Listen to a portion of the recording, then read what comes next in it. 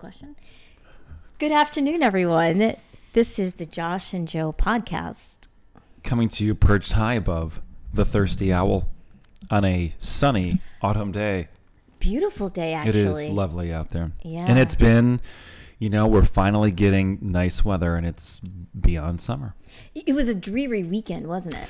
Well, it depends where you were. I was far enough west in Rome, New York, where we just got cloudy weather, but it was continuously like 65 degrees the entire weekend. Same here, but Did it rain? Did it not rain here at all? At night it did, but also when I say dreary, I do mean the overcast, where's the sun, situation. So you had a big weekend. Yeah, I went to Rome to play in what's called the Cup. So the first part, Cupp, my last name, and then Cup, like the trophy. And it's a big, huge, very spirited competition amongst all the members at Rome Country Club, my brother's golf course. Yeah. Formerly my parents' golf course. And Seiko has been recruited the last 2 years to play, and I just didn't think he had played enough golf last fall, nor was he ready for the version of adults behaving poorly, drinking a lot of beer and gambling and a lot of swearing and club throwing, that sort of thing. Now Seiko's totally into all that. He's ready for all of it. And we just had a wonderful time. He had to get dressed up Friday night. Yes. And I went out, was it Wednesday afternoon, and tried to find this color shirt, this color jacket, like sports jacket, like a legitimate, blazer, whatever you want to call it. I don't know what's the difference between a sports jacket and a blazer. Is there a difference? I couldn't tell you because I don't dress men, but sports coat and a blazer. You're a fashion guru. Yeah, you should but know the answer to this. Not for men. All I'm not that picky for men. All right. So anyways, then I'm in Kohl's, which is just a black hole of hope, I feel like. I went in there, and the price tags in there are so silly. It's like, regularly priced at $82. This could be yours for $48. And every time I see that, I'm like, no fucking way would I ever pay $82 for this. I wouldn't even pay $47, so I don't even think that price is good. Remember we had this conversation. We did. You Kohl's were making fun of me, and I was bad. like, I don't shop at Kohl's, not because Good I'm for a you. snob, No, but there's because some I good know stuff there. it's overpriced. Right. Yeah. It's no good. Yeah. So I try to find this and that, and the color, like they had jackets that would fit him, and they had like kind of little suit type things that would fit him, but it weren't the colors that we needed because your team. Oh. Seiko was playing on Uncle Wes's team, on the Wesley Wessers is the name of the team. And he needed a black jacket, black pants, a gray shirt, and a red tie. Not a lot of gray dress shirts for sale for kids. No, I ended up just going online on Amazon. I was going to say. And I bought an entire suit that came in this, folded up in this plastic bag.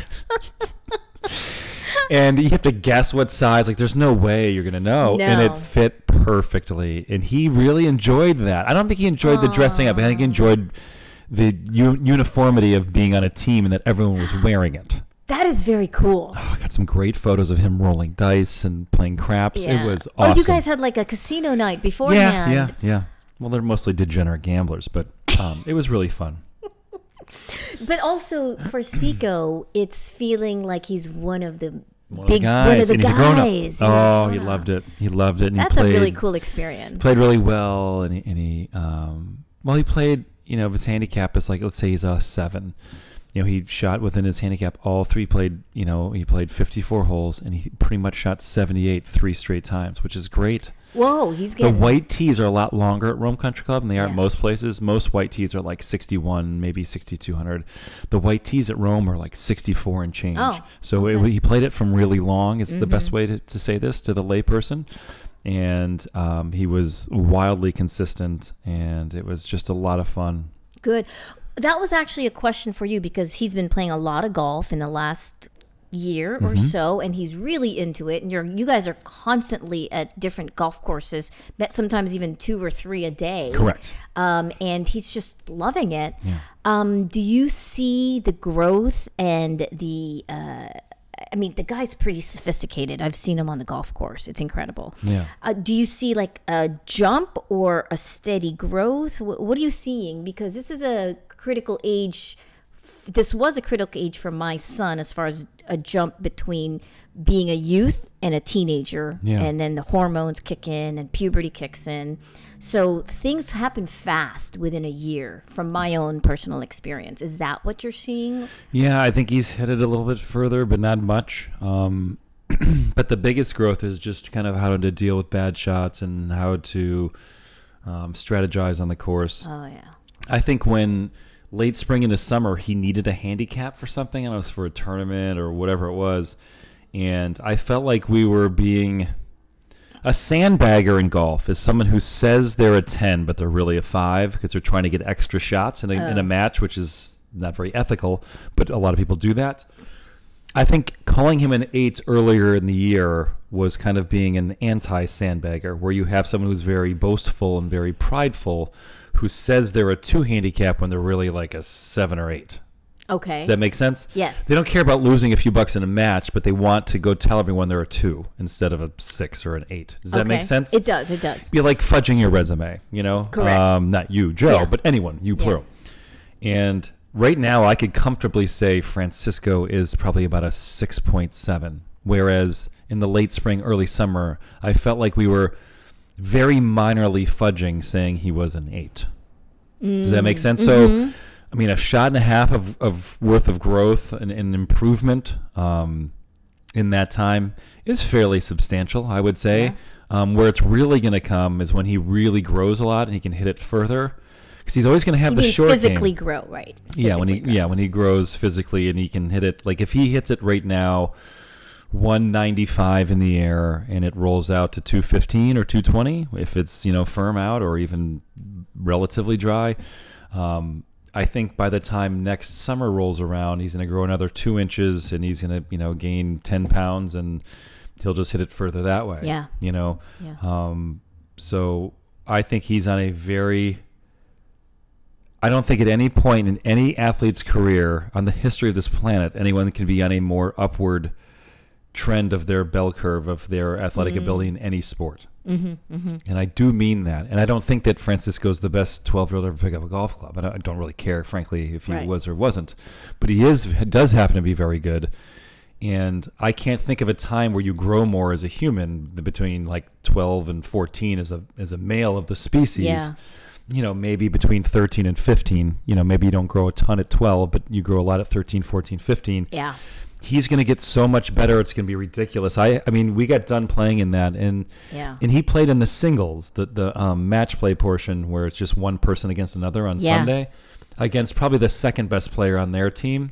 And I'm sorry. And he said, let me preface this by saying the rest of them were adults. Yeah, there's 12 people on each team. So there's 24 people that took part in this, and all of the other 12 people are like, I'm legitimately not playing him next year. And this is when he's 13. Wow. And he just turned 13. And JR, so this guy that he played in the singles, I've had a couple of days now to kind of get past it. And JR is a very fiery tempered guy. He might be a little, on first glance, might be a little bit difficult to root for. I've known JR for 20 years, 25 years. And I know who he is and I know who he isn't. Yeah. And there were times where things weren't going well in the match and he'd kind of throw the ball up and try to hit it with his putter. And he threw his putter one time and it hit his own teammate on the 13th green because Seiko won that hole. Yeah. He didn't hit him with like the metal end, but like he kind of tossed it on the ground and it hit his partner. I just remembering that now talking about it. Right. And to anyone who has never met him, you're like, what a prick, and he's just that way. And there are a lot of redeeming qualities for JR too, but he got done, and when he beat Francisco only by one shot, by the way. You're kidding. Then it was very easy for him to be nice and sweet and complimentary and how great Seiko's going to be. But the real test is like if Seiko found a way to beat you on the last hole, which was very possible, by the way, because he is a fucking grinder. I'm so proud of him. I'm not proud of like him hitting it straight or hitting it far. He made this putt on 17, Joe, and I sent you the video. Yeah, amazing. It was like an 8-footer, and you're like, oh, who gives a shit, Josh? You made an 8-foot putt. This thing broke 1.5 feet, and it was so fast and he made it. It would have gone in a thimble. It wouldn't. He didn't need the entire width of the hole. Like if the hole was big enough for that ball to fit in, it would have fit in. It was so gorgeous, and he wasn't like pointing at JR. He wasn't taunting him. He just a fist pump, and like he got so much better at that point. Yeah. You know, if you go from picking up a club for the first time, and let's say the ultimate would be winning a major championship as a professional golfer. Mm-hmm. And there's 100 points in between that, you know, elevating your game to get to that point. He went up a full percentage point in making that putt. Wow. And he kind of subconsciously knows that, but me having gone through all that, I know it. Mm-hmm. And that moment where it went in, everyone that was around him that cared, right, they all knew it, whether they knew it or not. And it was a really gorgeous thing to watch. Yeah. And it didn't work out on the last hole the way we wanted it to, because JR had a really great last hole. He really did. He really did. And that's where a good human is. Like someone who maybe they're not perfectly fond of all the time, or they might think has some growing to do as a person themselves. I felt very happy for JR that he hit really 3 great shots in the last hole to defeat my kid, who I am head over heels in love with and have been for 12 and a half years, you know.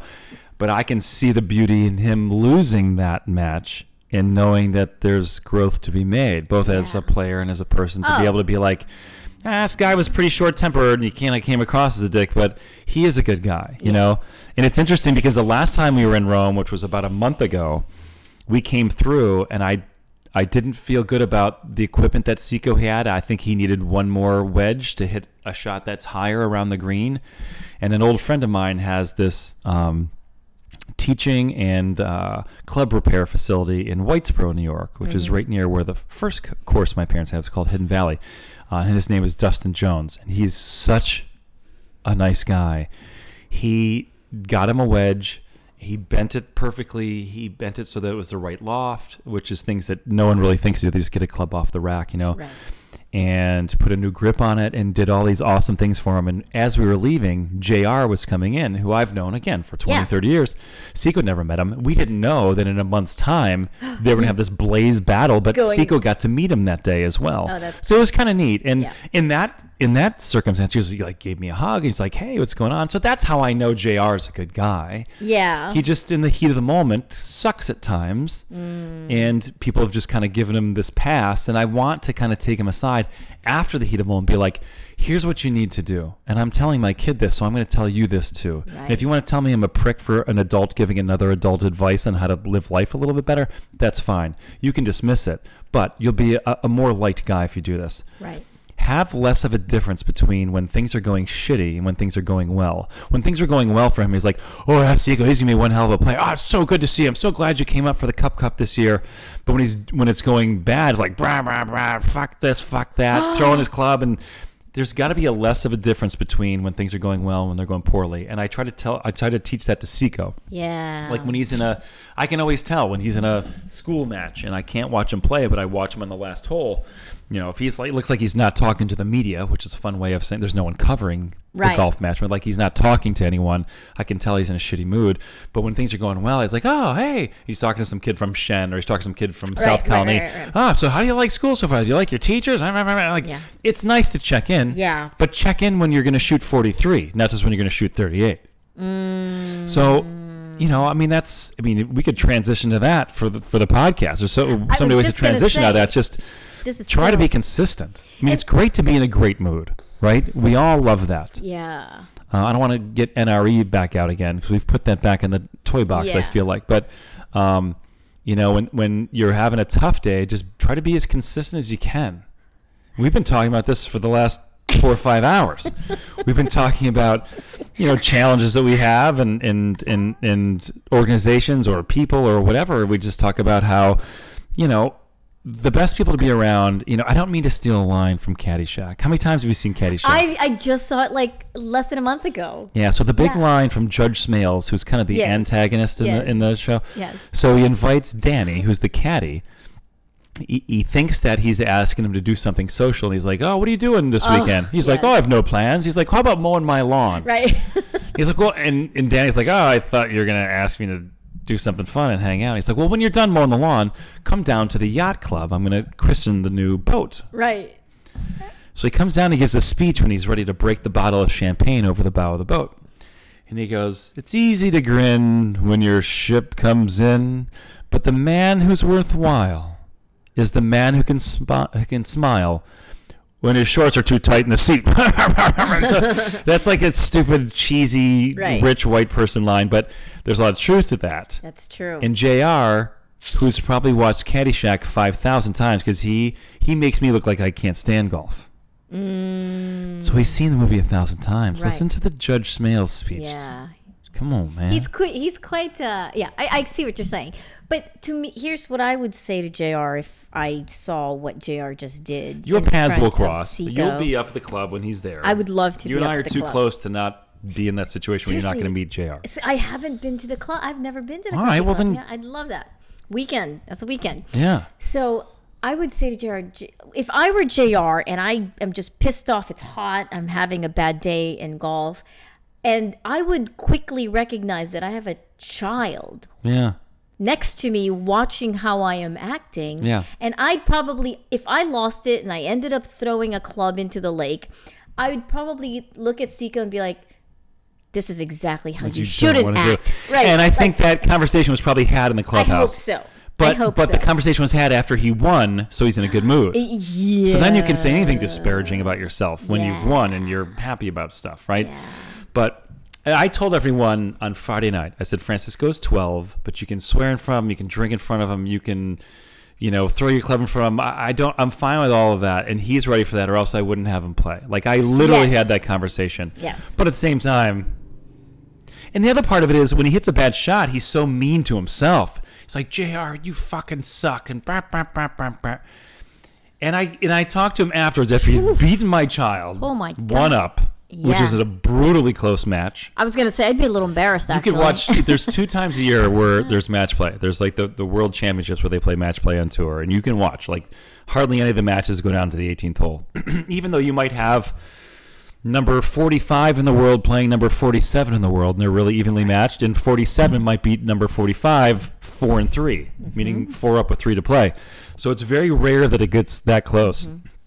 But we were done for a half an hour, and I just said, we were done for 5 minutes, and I was like, JR, you're kind of a dick out there, but wait, you did say this to him? Yeah, 100% I said this to him. Okay. He's twice my size. He's probably 6 foot 230, and he's one of those guys that just looks like... Is that where the black guy is from? I'm kidding. And I said, you're a dick out there. I don't care that you're a dick in front of my kid, because he's 12 going on 100. He's an old soul, Seiko. But you're such an asshole to yourself, as well as just being an asshole in general.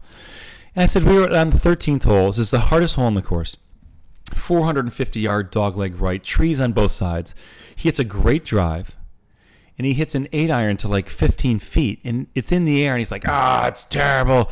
JR, you dumb prick, And I'm like, if Tiger Woods in his prime hit an 8-iron to 15 feet, he'd be excited about it. I'm like, you're not good enough to be mad at that shot. Which sounds like a dig, but it's not. It's just like me trying to tell him to be better to himself. And that doesn't have anything to do with golf. It's like, everyone should be better to themselves. Like, we can go in a million different directions with this podcast because I don't want to keep talking about golf. Well, actually, it is a very good transition. Like, you do find yourself in, when I say you, meaning all of us find ourselves in a situation where we're not having a good day. It's not a good whatever. You're in a bad mood. Things are going shit. And, I remember we talked about superpowers on this podcast. One of the things I think I'm pretty good at, and you can tell me if I'm wrong, you've known me long enough and had enough interactions with me to contradict me.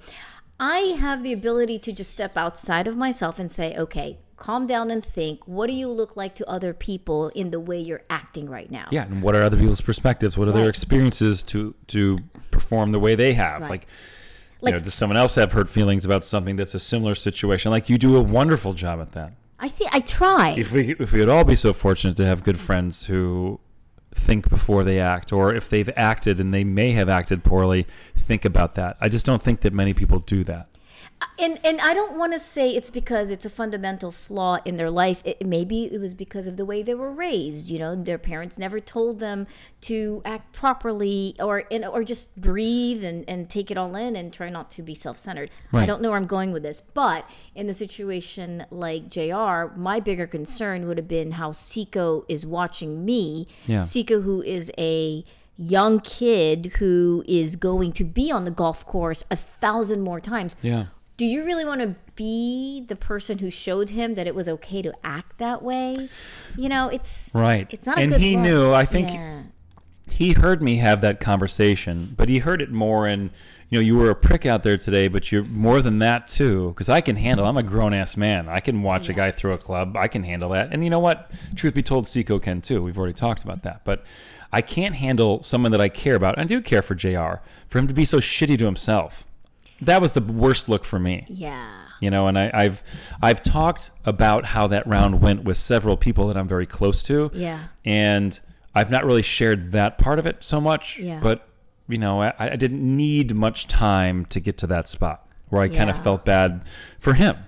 Well, Because he can be a much better golfer if he wasn't such an asshole to himself. but it's interesting. When did you learn in your lifetime to be that way? Because I have heard you talk about and tell stories about, and you know, I love Teddy Cupp. I mean, I adore him. But there were times when you hit a bad shot and you prefer that he didn't say anything from the peanut gallery because Yeah. it was demotivating versus motivating. Yeah. So was it that experience that made you go, I'm going to do something different in the way I approach my son and other people? I'm going to do the opposite. I'm going to encourage them versus, you know, further discourage them.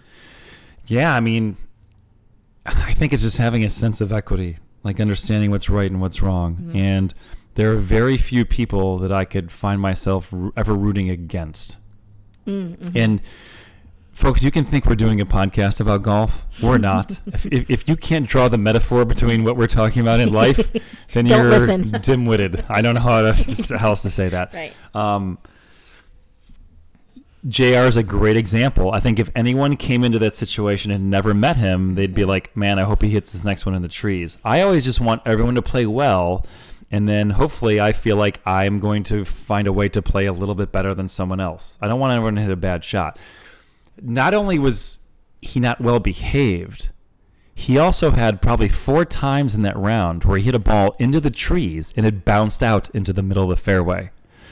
And you would like to think that the golf gods would go, I do believe in the golf gods. Yeah. I don't believe in God, but I believe in the golf gods. I believe in the fashion gods, so very I good. will allow we you have the golf a parallel.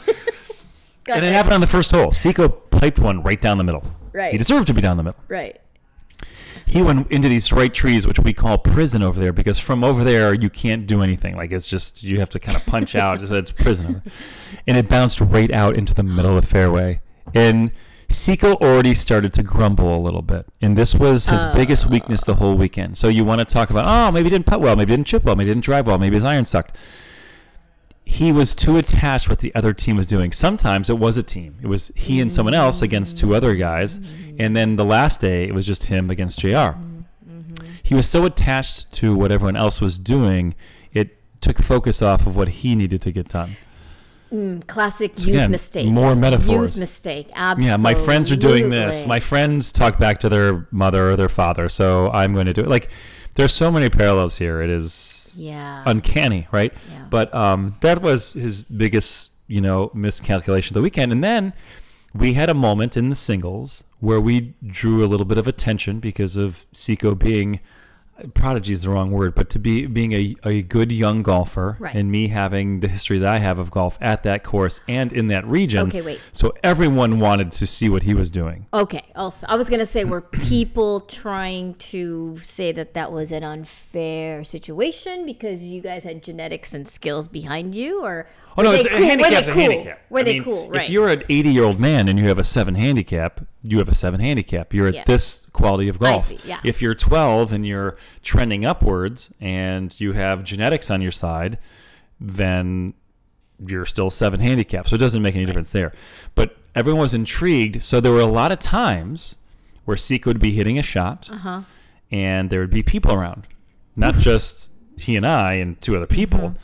there were people watching. Now, there were a couple of times where maybe he didn't hit a good tee shot and he was over by the trees and there was branches overhanging or he had a bad lie in the rough. Right.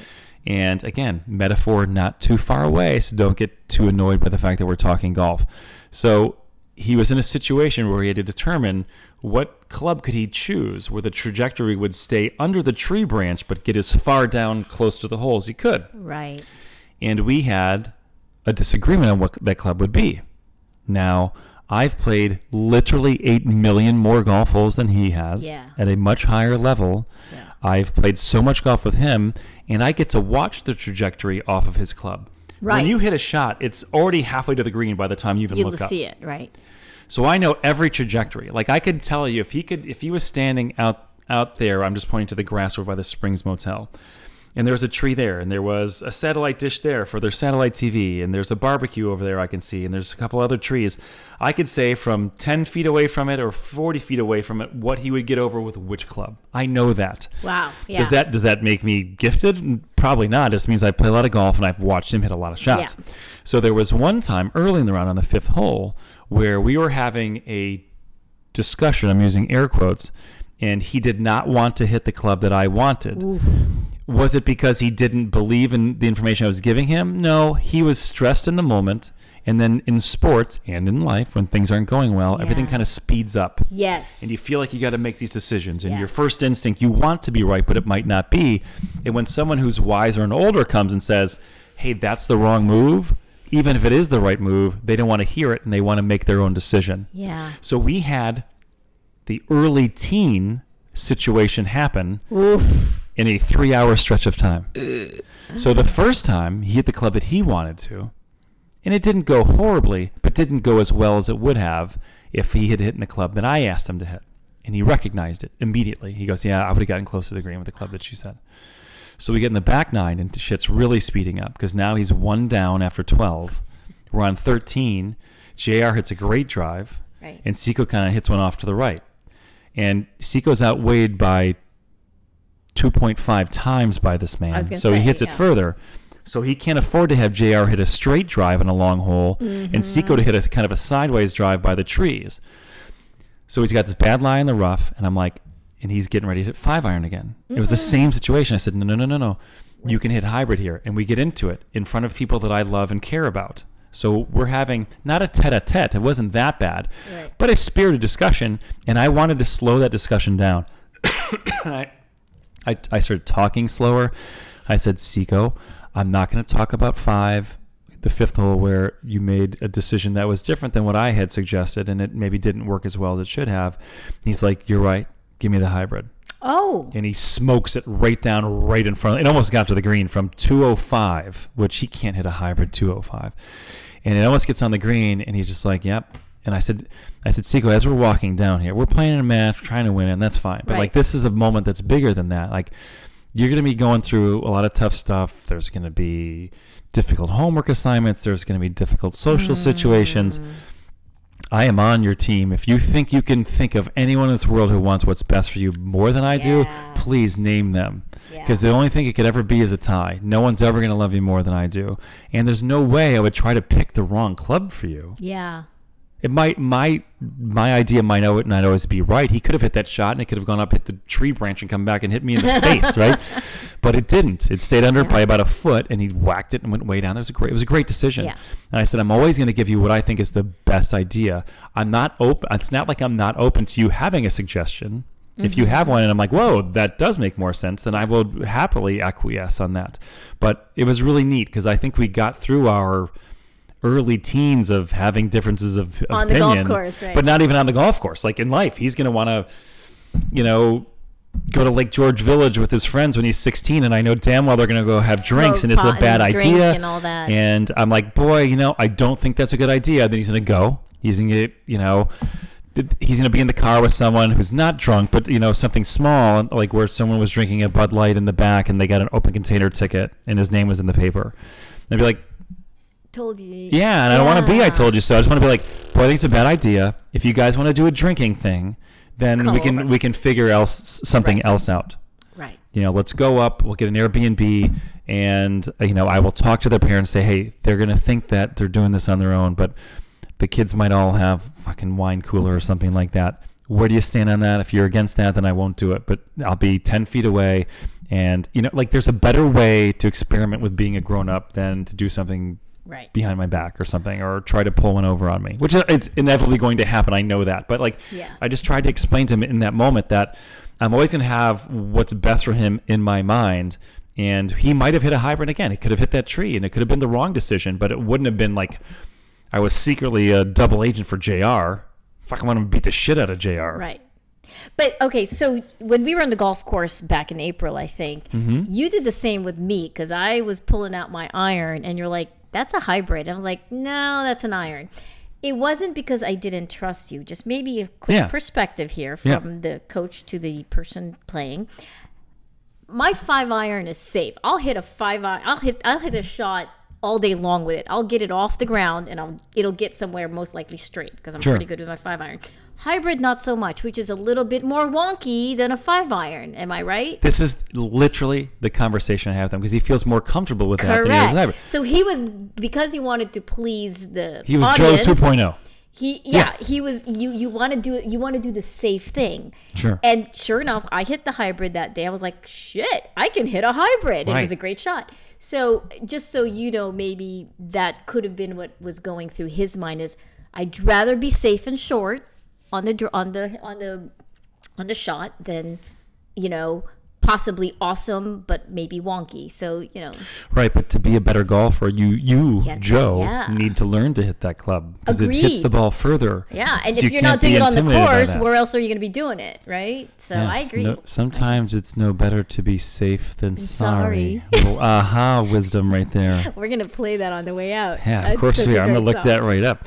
Just like the Golden Girls. I love that part of our last podcast, by the way. And it kind of came through. It was a little quiet at first, and then I held it closer to the microphone. It was cute. Really funny. Okay, so this is a great transition. Let's do it. So all of this golf talk and what happened on the golf course with Seiko and with JR, that in summary, you could always say that, Seiko's going through a transition right now. He has to try something new. He's getting taller, getting heavier, different rates. His body's going to change, his mentality's going to change, peer pressure is going to change, and his golf game is going to change as well. So the conversation I'm thinking we should have is, when in relationships, ultimately people have to make transitions. Unless they're one of these couples who got married in high school and married like 65 years later and never changed. It was the same old thing. I'm not saying it went perfectly, but it happens, right? So what is the best way to transition out of your old habits or old ways that you're not even aware about? Yeah. To a newer way of living, because or operating, or it doesn't need to be style of relationship. I think maybe that's where you're trending towards talking about, but I'm going to do one more golf analogy, and it's going to help with this, and then we'll get out of golf. But around the green, it's called the short game, because you're a shorter distance to the hole.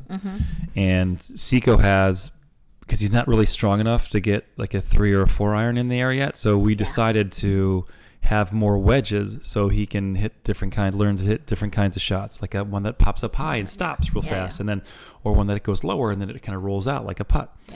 And so he's getting all of this great practice in with that.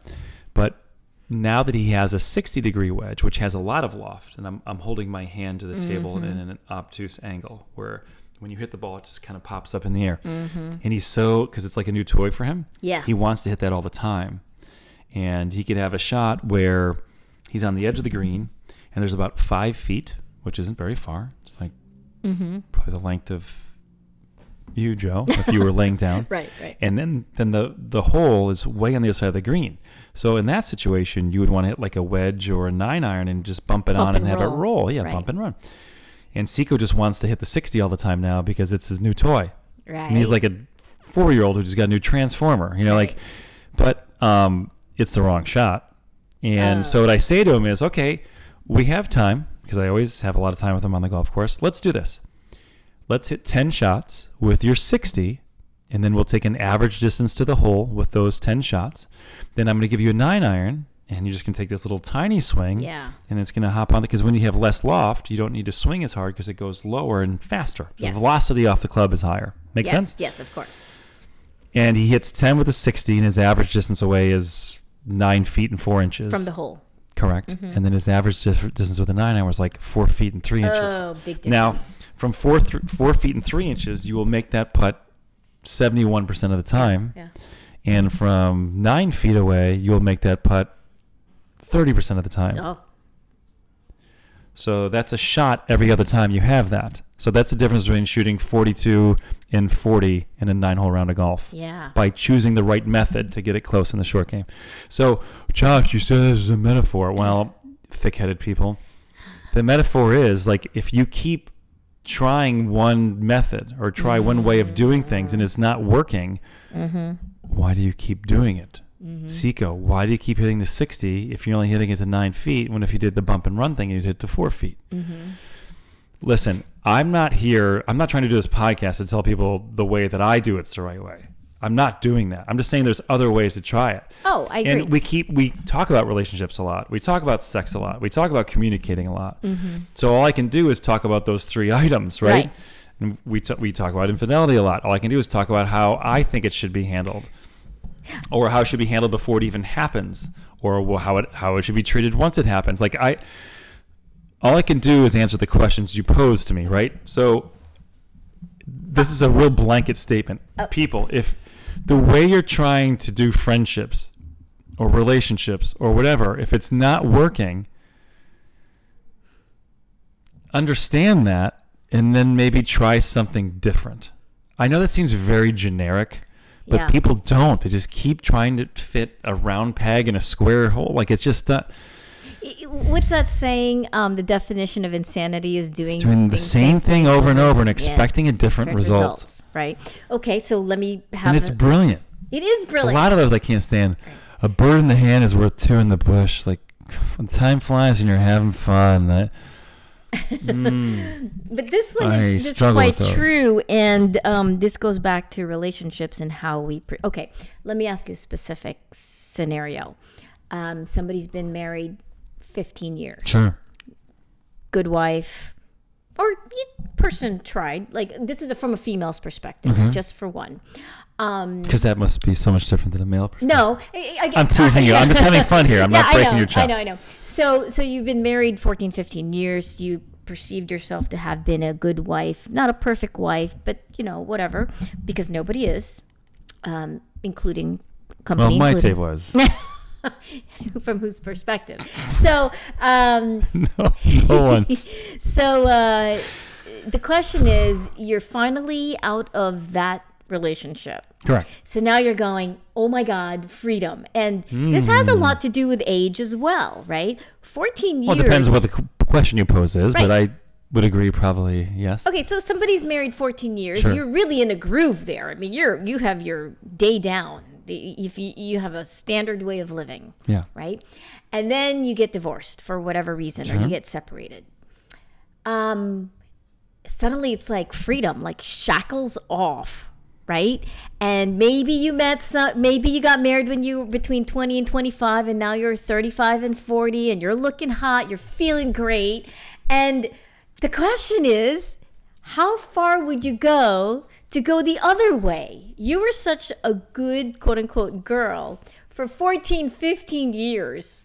How far do you let the wild side go? What would you advocate? Wow. I mean, so folks, we do talk about the show we don't like to overly produce it. We don't write. Joe, from time to time, especially used to write a lot of notes, but we did pregame this for about 5 minutes while I was trying to stuff El Mex down my pie hole, and we didn't talk about this. So this is a question I didn't expect to be posed. I think it kind of relates okay. to what we were talking about. Yeah, I mean, right? maybe a touch, but I mean, and maybe let me say it differently. Like, how much do you experiment with other kinds of types of listen, relationships? there's no right or wrong answer to this. Of course not. I think a lot of that is predicated on when that relationship ended. It doesn't need to be a marriage. How unhappy were you in it? if you were wildly unhappy, you will probably go 180, right? Yeah. If it was just like it wasn't quite right, or perhaps they left you and you're sad about that, you're a wounded fawn for many moons, and you're probably not thinking about being too wild and crazy. Right. But if you feel like the person you were with, not that they were trash, I mean you were in love with them at one time. So I hate it when people do that, or having a divorce party. Oh, yeah. Divorce parties, you can shove those right up your ass. Honestly, like I it just makes don't, you look like an asshole because you were married to this person. That was the thing for like 5 years, about 4 or 5 years ago, and then I don't really hear anything about those anymore. Interesting. Do you? No, I don't. But you did hear about them. Oh, definitely. That was like a so big, that was like a I don't thing. like that. But you can say, and it is okay to say, that we were really trending apart, and maybe I didn't even notice it until someone talked to me about it, or someone had bad habits, or they weren't affectionate enough, or they did this or they did that, or whatever the case may be. And I think a lot of women, so I'm going to speak to this very, very specifically because I've been a little bit generic, not on purpose, just it didn't need to be a guy or a girl in that situation. But in this case, I think unique to a woman, especially if it's someone who terminates a relationship in their mid 30s, late 30s, early 40s, they are kind of in their sexual prime at that point, where men have, that ship has sailed for probably a decade and a half at that point, but women are kind of in their prime with that. And if they were in a relationship where they didn't really appreciate that relationship anymore, or didn't really enjoy that relationship anymore, they probably weren't having a ton of sex. So now, I was going to say, probably 5. Now they are in their sexual prime. Right. They're not with the person anymore where they were probably not feeling super amorous. Is that a good way to say not feeling super horny? Right. I hate the word horny. I know, it's such a gross word. It's a weird, like, what does that have to do with a horn? You mean like a literal horn? Yeah, so what's horny? I don't know. People, That's call a in, very good question. text in. What do you call it when you're like super in the mood? And don't say horny because I've already dismissed that word. I don't fucking like it. All right? Hormonally? Maybe that's where it comes from. I don't know. Yeah, it can't. But anyway, yeah. Text in, call in, email in. You guys are good with this. What's a better word? Yeah. So anyways, I think there are a lot of people that especially if they're generally someone who's in a good mood, they are now not shackled by monogamy or being with the person or only being with the person that they were supposed to be with in this marriage, this monogamous, structured relationship. And they're feeling, man, I am in my sexual prime. I'm allowed to bone someone new. Yeah. And it's just like, so how wild and crazy should someone get? I don't know. Just be somewhat healthy about it. As crazy as you want to be. Yeah? Yeah. You'd encourage it. Just be like, get the hell out there. 100%. But, I mean, you got to know but you got to know yourself. Okay, for what reasons? There does not have to be a reason. Whether you are 16, 26, 36, 46, 56, just keep going until death. You don't need to have a good or right reason to fuck someone. Oh, I meant like for okay. As long as everyone is cool with it and understands the circumstance. Right. This is what we talked about back in the day when we talked about the first time we had the birds and bees and talk. We know, and I said my mom's like, oh, well, you're getting around the time where you should know that, if you're really in love with someone, there's some things that I think you should know. And then she gave me the 2 books. Right. Well, I would take that comment out of it. Like when you really love someone, like I just don't think that needs to really be part of it. A lot of the time it is. And most of the time in my life, that has been the case. Yeah. Not because I still listen to the words that echo in my mind from my mom from when I was 16 years old or 15 years old. Not that. But just because, especially as I've gotten older, I have become demisexual. Like I don't become physiologically aroused by someone unless I care for them or I care about how their day goes. Like I can't. Yeah. And that's very intimate to share, but I have before, and I have no problem saying that again. But, I mean, how wild did someone go?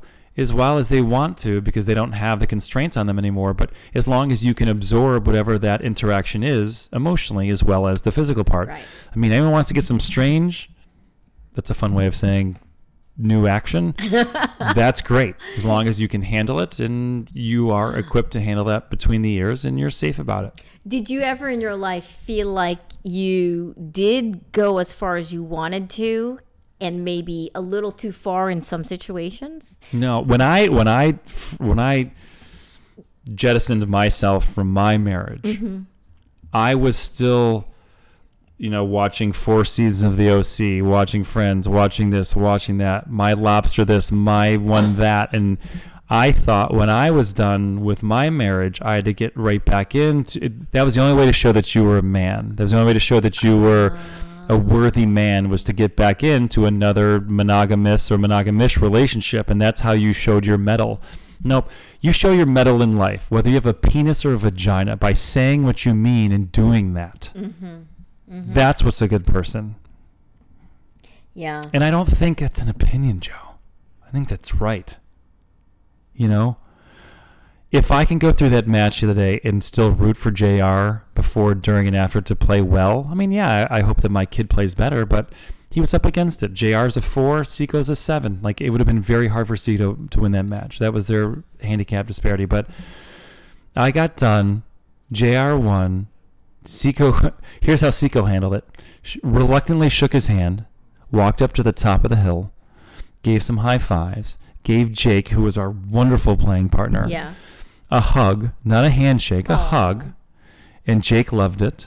And he walked right over to the table right next to the door to the pro shop, grabbed a bucket of range balls, and went right down to the hill to practice. No kidding. Joe, he did that after he played 36 fucking holes on Saturday. Walked up to the top, gave some high fives, grabbed a bucket, went right down. That's crazy. And not because he was sad. Yeah. He's like, I need to work on this. I hit a couple bad wedges. I'm going to go work on some wedges. And we're all following him to console him. And he's looking at us like, what the fuck do you want? I'm just trying to get some practice in. If you want to help me, great. If not, go have a beer or go hang out with the guys.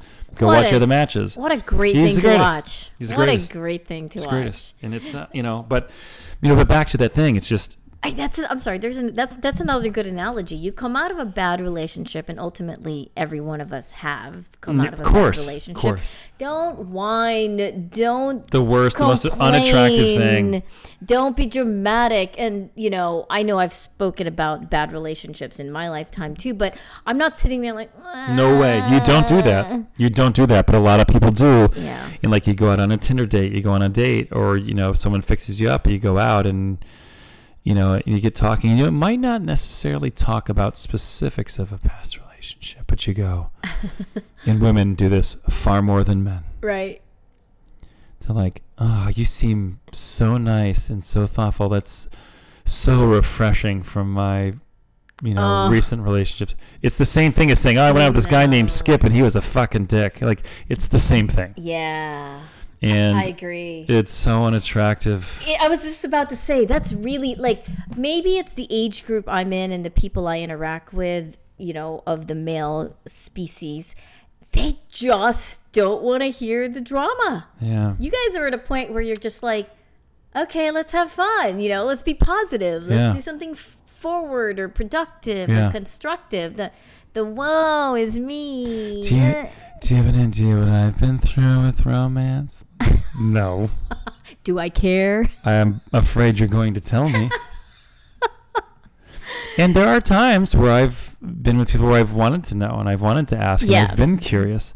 And it ends up being a fun conversation or a funny conversation. If they have a positive, go forward, oh, well, that was an idiot move attitude, yes. Yeah. But when it's about, I'm not a whiner. Remember? Do you know why it's unattractive? Why? Because they fucking chose that person. Joke's on you, Sally. Yeah. You chose Pete. Yeah. And I'm not even breaking your chops for it, but we're going to have some fun with that. Yeah, that's on you. Oh, he used to wet the bed because he was shit-faced? Oh, well.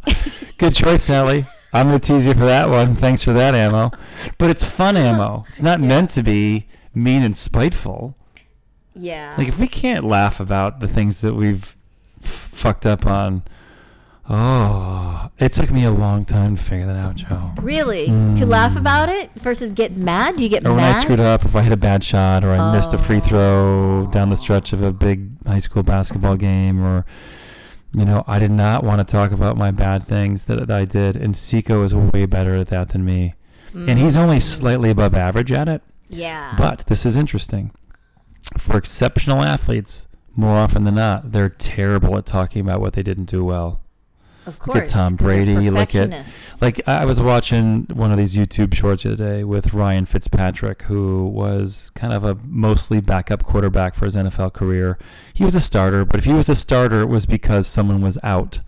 And let's say like a really good quarterback, like an A or B list quarterback, was injured halfway through the year, and he took over the team, and they went 500 the rest of the year, meaning they won the same number of games they lost. And they were like, well, I could get him for $10 million a year, but if I signed Brady or Rodgers or Peyton Manning, that would cost me $35 million a year. So let me try to ride with this guy. So he started the year as a starter sometimes, but it wasn't anyone's first option. But he had some ability, and he's a very likable guy. Now he does all kinds of commercials, and he's on broadcast all the time. Ryan Fitzpatrick, and they used to call him Fitzmagic because he would, pull stuff out of the air. Like he would scramble for a touchdown or throw one off his back foot. Like an interesting guy. But I just...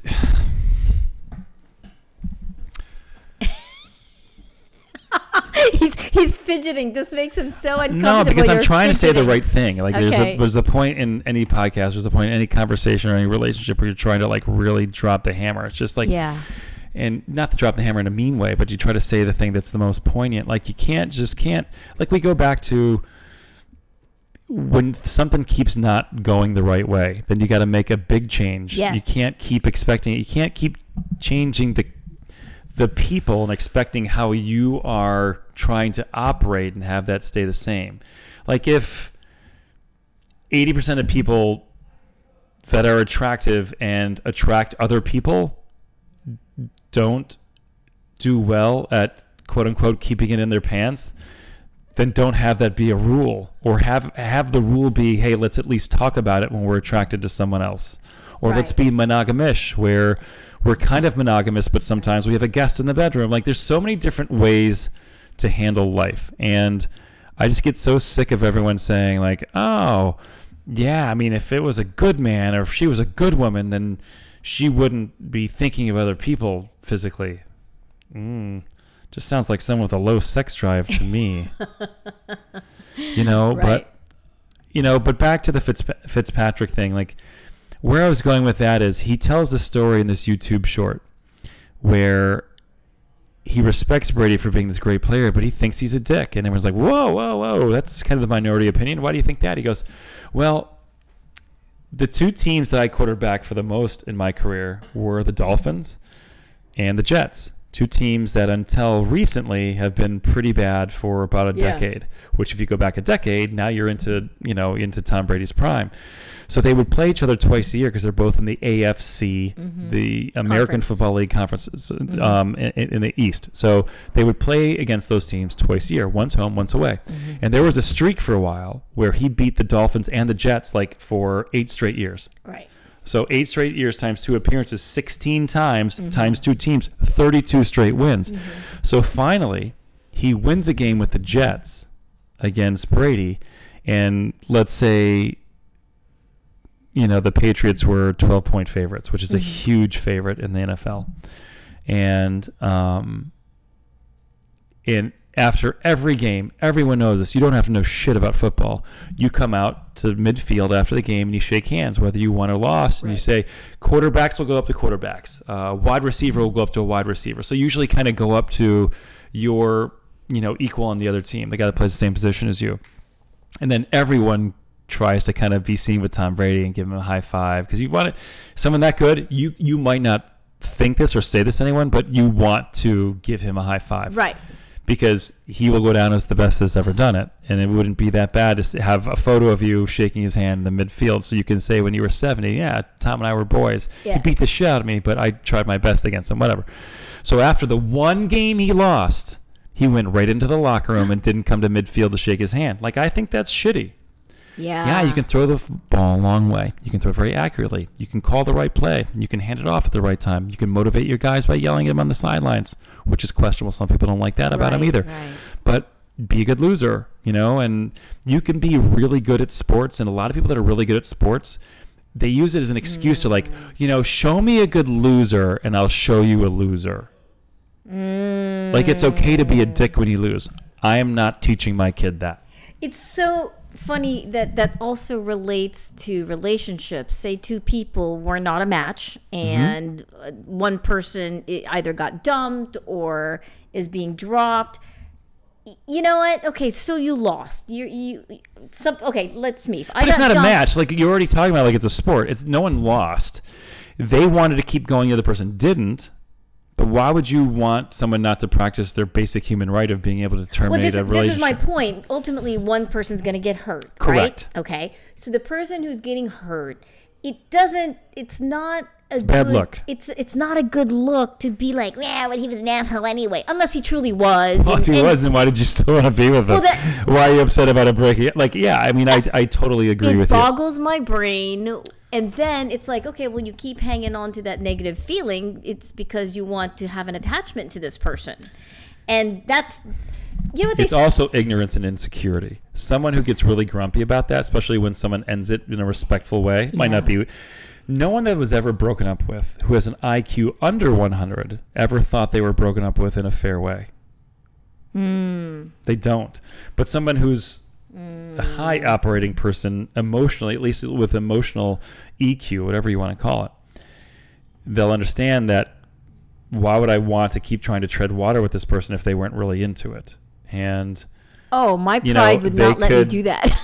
You got to work on that shit. No. My pride wouldn't let. Back in the day. No, my pride would not allow myself to be like whining over a guy okay. because I'm just like, fuck you. Well, you fuck didn't him want anyway. me. I didn't want you. Even though you did, and you're like, I didn't want you. You're eating ice cream and wiping tears from your eyes. Watching the OC. Watching Luke manhandle Marissa. Yeah, back in the day, I probably would have. But, these days, it's kind of like. I think it's low EQ and insecurity that puts someone in that spot. I don't think either of those things inherently make someone an asshole, but it doesn't not make him an asshole either. Like, if someone doesn't choose you or they don't want to spend as much time with you as you want them to, you got to just... just because someone doesn't want to spend as much time with you as they want you to, doesn't mean they don't like you or care for you. They just have other things. They have other things, and that's okay. It doesn't make them a bad person. And it doesn't make the person who was rejected, like say that was me, to go, oh, I must be such a loser. You know what I mean? Like, no, you internalize that, not you. You play. Yeah. English sucks. The biggest thing that makes English suck is that there's no differentiation between you and you plural. And we have to keep saying that. I say it 3 times a podcast. Yeah. And it's like in Spanish, it's tú, meaning you singular, or vosotros, which is you plural, right? Ooh. You've impressed on the drop that. Like, wow. That was deep. What are you doing after this podcast? And it's a hard one to say. It's it's a hard one for everyone to handle rejection. I mean, we have covered 14 types of topics. I know, we were like all over the place here. I can't wait to see you do a summary for this one. This one's going to be a challenge. I do, and I know we have to wrap up real soon. But the lesson for me in life, and I have to remind some people sometimes. I do have friends who are much younger than me. I'm like half a century old. I've been through the world and back, literally and figuratively, right? Mm-hmm. Knock on wood, nothing so devastating, like violent there's some people who have traumas out there that we have to kind of take out of this particular conversation, because I've never been through that, and I will never act like I know what they went through. Sure. So I have been through a lot, and I just, I have not survived this long by sitting in the negative. Can't. Right? It's a lonely person that does that. It's all I can say.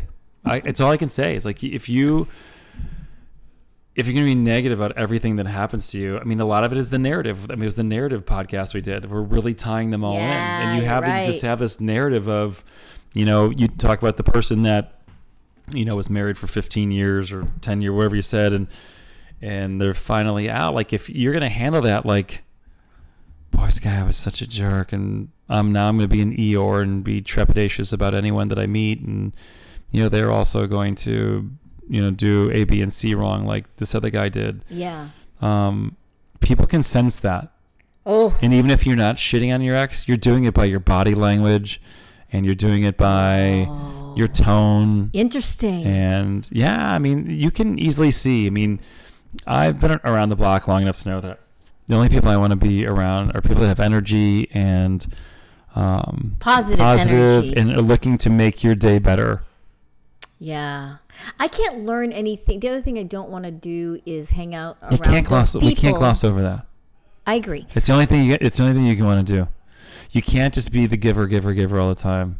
Yeah. You've got to be a fountain exhausting. where you're exuding these beautiful, like, think of Bellagio. I love the Bellagio fountain. With the fountains. I mean, my goodness. You want to be a fountain and not a drain. You don't want to just be like sucking up all the water. Oh my God, I can't believe you just said that. That's like a meme. Be a fountain, not a drain. I'm sorry. But I brought the Bellagio into it. Yeah, you classed it up. I did. Kind of, because it's I tried Las to change Vegas. it a little bit. And I know that saying's out there. I didn't think I originated that. But no, my point is this. Just like, this is how I'm going to tie it all in, just like JR and the way Seiko acted on the golf course, and any other sports person out there we watch on television, when somebody's in a piss mood, and guess what? Their next shot is going to be worse and worse and worse, because a long time ago I learned, and this is a true scientific fact, it takes like 10 times more energy to be angry than to be happy. So think about it. If no, you're it's right. I don't mean to giggle. Yeah, in sports, you're already exhausted. You're walking, yards and yards. You're on your 14th hole, which is around the time I get tired, frankly. And if you're pissed off, guess what? You're not going to do any better being angry, because you got to conserve your energy, right? And in a relationship, or post-relationship, you're not going to find your next mate, if that's what you want, if you're constantly like, you're just wasting your fucking time. Just a good question for you. Do you think those people know they're being negative, and do you think that they know they exude an air of sadness or grumpiness, or waiting for the other shoe to drop when the other shoe hasn't even dropped in the first place? Do you think they exude that? I don't think they mood know. Or mode? Here's why.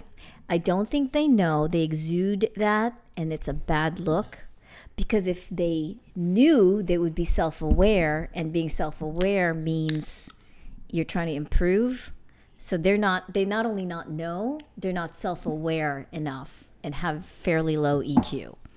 Well, it is a spiral straight down to hell. I am not as bearish on that as you are. I think a lot of people know that they skip cardio at the gym. I think there's a lot of people that know they shouldn't have the 14th donut. I think there's a lot of people that know they shouldn't have the 7th beer. I think there's a lot of people that know or the 5th glass of wine at the Owl. Well, she'd leave me out of this, okay, Joe? I think there are a lot of people that know they're not doing the work. I think there are. Oh. And you think they're that? Especially when sometimes you give them gentle reminders that perhaps they're not doing the work. But another story for another time. That is another story. And I'm not even trying to get going here. I just think this was the ultimate. This was like the ultimate mall food court episode.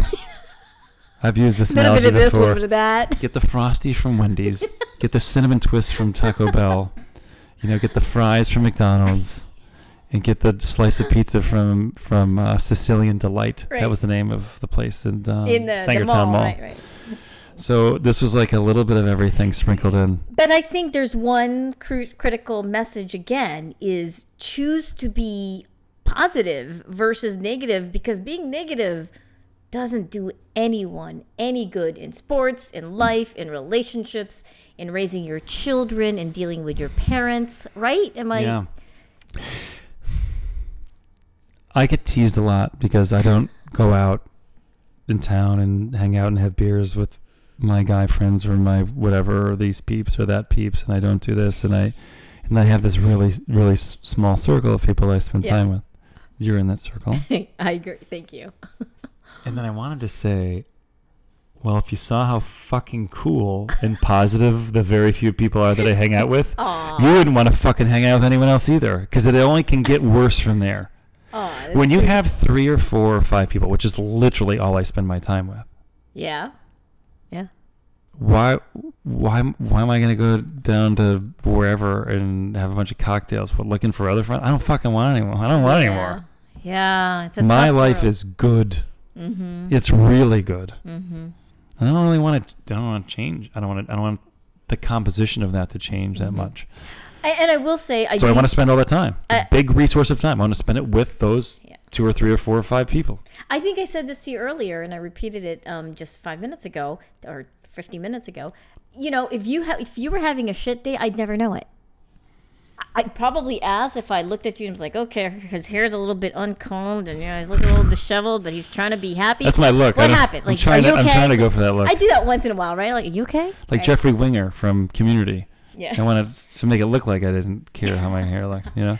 Okay, wait. Speaking of being positive and selfless, I wanted to thank you on this pod for playing in the golf tournament that another friend put together, which raises money for charities. And last year we won because of you, so we were the recipient of those funds this year. When I say we, meaning the chosen charity, which is Habitat for Humanity. Yeah. So I think the dollar signs are looking good. They're tallying up all the monies that were raised, and I just wanted to thank you for rallying. He had a really bad back 2 weeks ago. Oof. Yeah. And hopped up on painkillers. I was going to say, and we won't talk about how he got through 18 holes. I don't really remember a lot of it, honestly, looking back. But a lot of people said I was really pleasant that day. So maybe I was laughing. When I'm not acting like myself, I'm more pleasant. I don't know. But I literally was laughing the whole time every time I came across you because I was like, he doesn't drink. What's he doing with his 3rd Jack and Coke? And I'm like, I'm just going to walk away. On all that other stuff, like that couldn't have been a great idea. No. You even stayed for the banquet, and you were hilarious at the table. You were just hilarious. I don't remember going up and getting food. and maybe Bob got my food. I don't know. And you're usually the one who takes command of a room. Yeah. You were far things were happening to me. I wasn't making things happen to anyone else. And the funniest thing is, as I was driving away from the tournament site, I look over my shoulder and I see you and a few other people carrying coolers. I'm like, did they just steal like a bunch of wine coolers? And I don't mean these things were huge. Like 50-gallon coolers. I do know that happened because they're still at the top of the stairs. By the way, there's still about 1,000 bottles of water. Please feel free to grab one on the way out. But thank you. I appreciate it. I know you guys had fun. It was super fun. I'm glad you guys had fun. And, next year we will reclaim that trophy. Yeah. Under better circumstances. That is right. So, and I have my wits about me. Thank you for the positivity and the charitable act, and also just, So what is this podcast going to be called? Because you always name them. No, we're done. Is it going to be called? No, what's it going to be called? It's going to be called Seiko's Golf and a Buffet of Adult Lessons. Okay, I like that. I don't know. That's probably not what it's going to be called. Usually I listen to it again and then I come up with a title. Oh, yeah. And it's usually funnier than I remember. Let me ask this question real quick. Yes, of course. It is a basic human thing to hate how your voice sounds when you hear it on like your voicemail greeting. Now that we're doing actual podcasts, we're going to hear ourselves talk. Yeah. Have you come to terms with your actual voice versus your perceived voice of what you hear through your ears? I love your voice is great. Like I don't have any issue with it. I'm just wondering, like a lot of people don't like their voice. Sometimes when I get too close to the microphone, we get that little scratchy thing, but that's a technical thing. I've been told by many people that you have a great podcast voice, and they actually also like my podcast voice. But I'm also like purposefully talking like this because this is like my receptionist voice. I don't know. I think you don't sound that. Sometimes I screech and at least the first cousin to that. But I'm okay with my podcast voice. We might even try some singing one day. So. You have to ask me twice. Actually, you do some singing. Can it be Wham or George Michael? Hey, we got to do a rendition of Take On Me at some point because that's... Those are some tough notes. Yeah. Careful what you wish for. Exactly, the falsetto. Really tough notes. How about I'll sing it until the part where the refrain was "Take on All right. me." I can do that. Okay, go. Take on me, take me on. But the next three notes, those are you. I'll be gone in a day. Yeah, no one's gonna hit that note. In a day or two. Oh, we're sorry for that. I'm out of tune. There's a decent chance we That edit would that be part. cut. That would be cut. Yes. Leave. All right, we got to do a Seco Says podcast because I want to hear his perspective on how he did in a very adult tournament among his peers who he really cares and loves. So sorry we talk so much about it, but we Yes. try to make parallels in real adult life. But if you guys can listen to the Seco Says pod, I want to hear if how he perceived that tournament went is similar to how I did, because I obviously spilled my guts on it. I want to hear if he kind of thinks of it the same way. I think the most important thing about that day for him, at least from a daughter's or child's perspective, is that was probably the most important audience in his life. Mm-hmm. Because it was you guys, your brother, fellow golfers, adult peers that also play golf at a nice... Exactly, in one of his favorite courses in the world, as we've established. So I think that'll be a fun conversation. Absolutely. So that'll be recorded soon. Yeah. All right. Well, thanks for this hour and 10-minute rambling. We always think it's going to be 45 minutes. We're idiots. All right. Have a good day, everyone.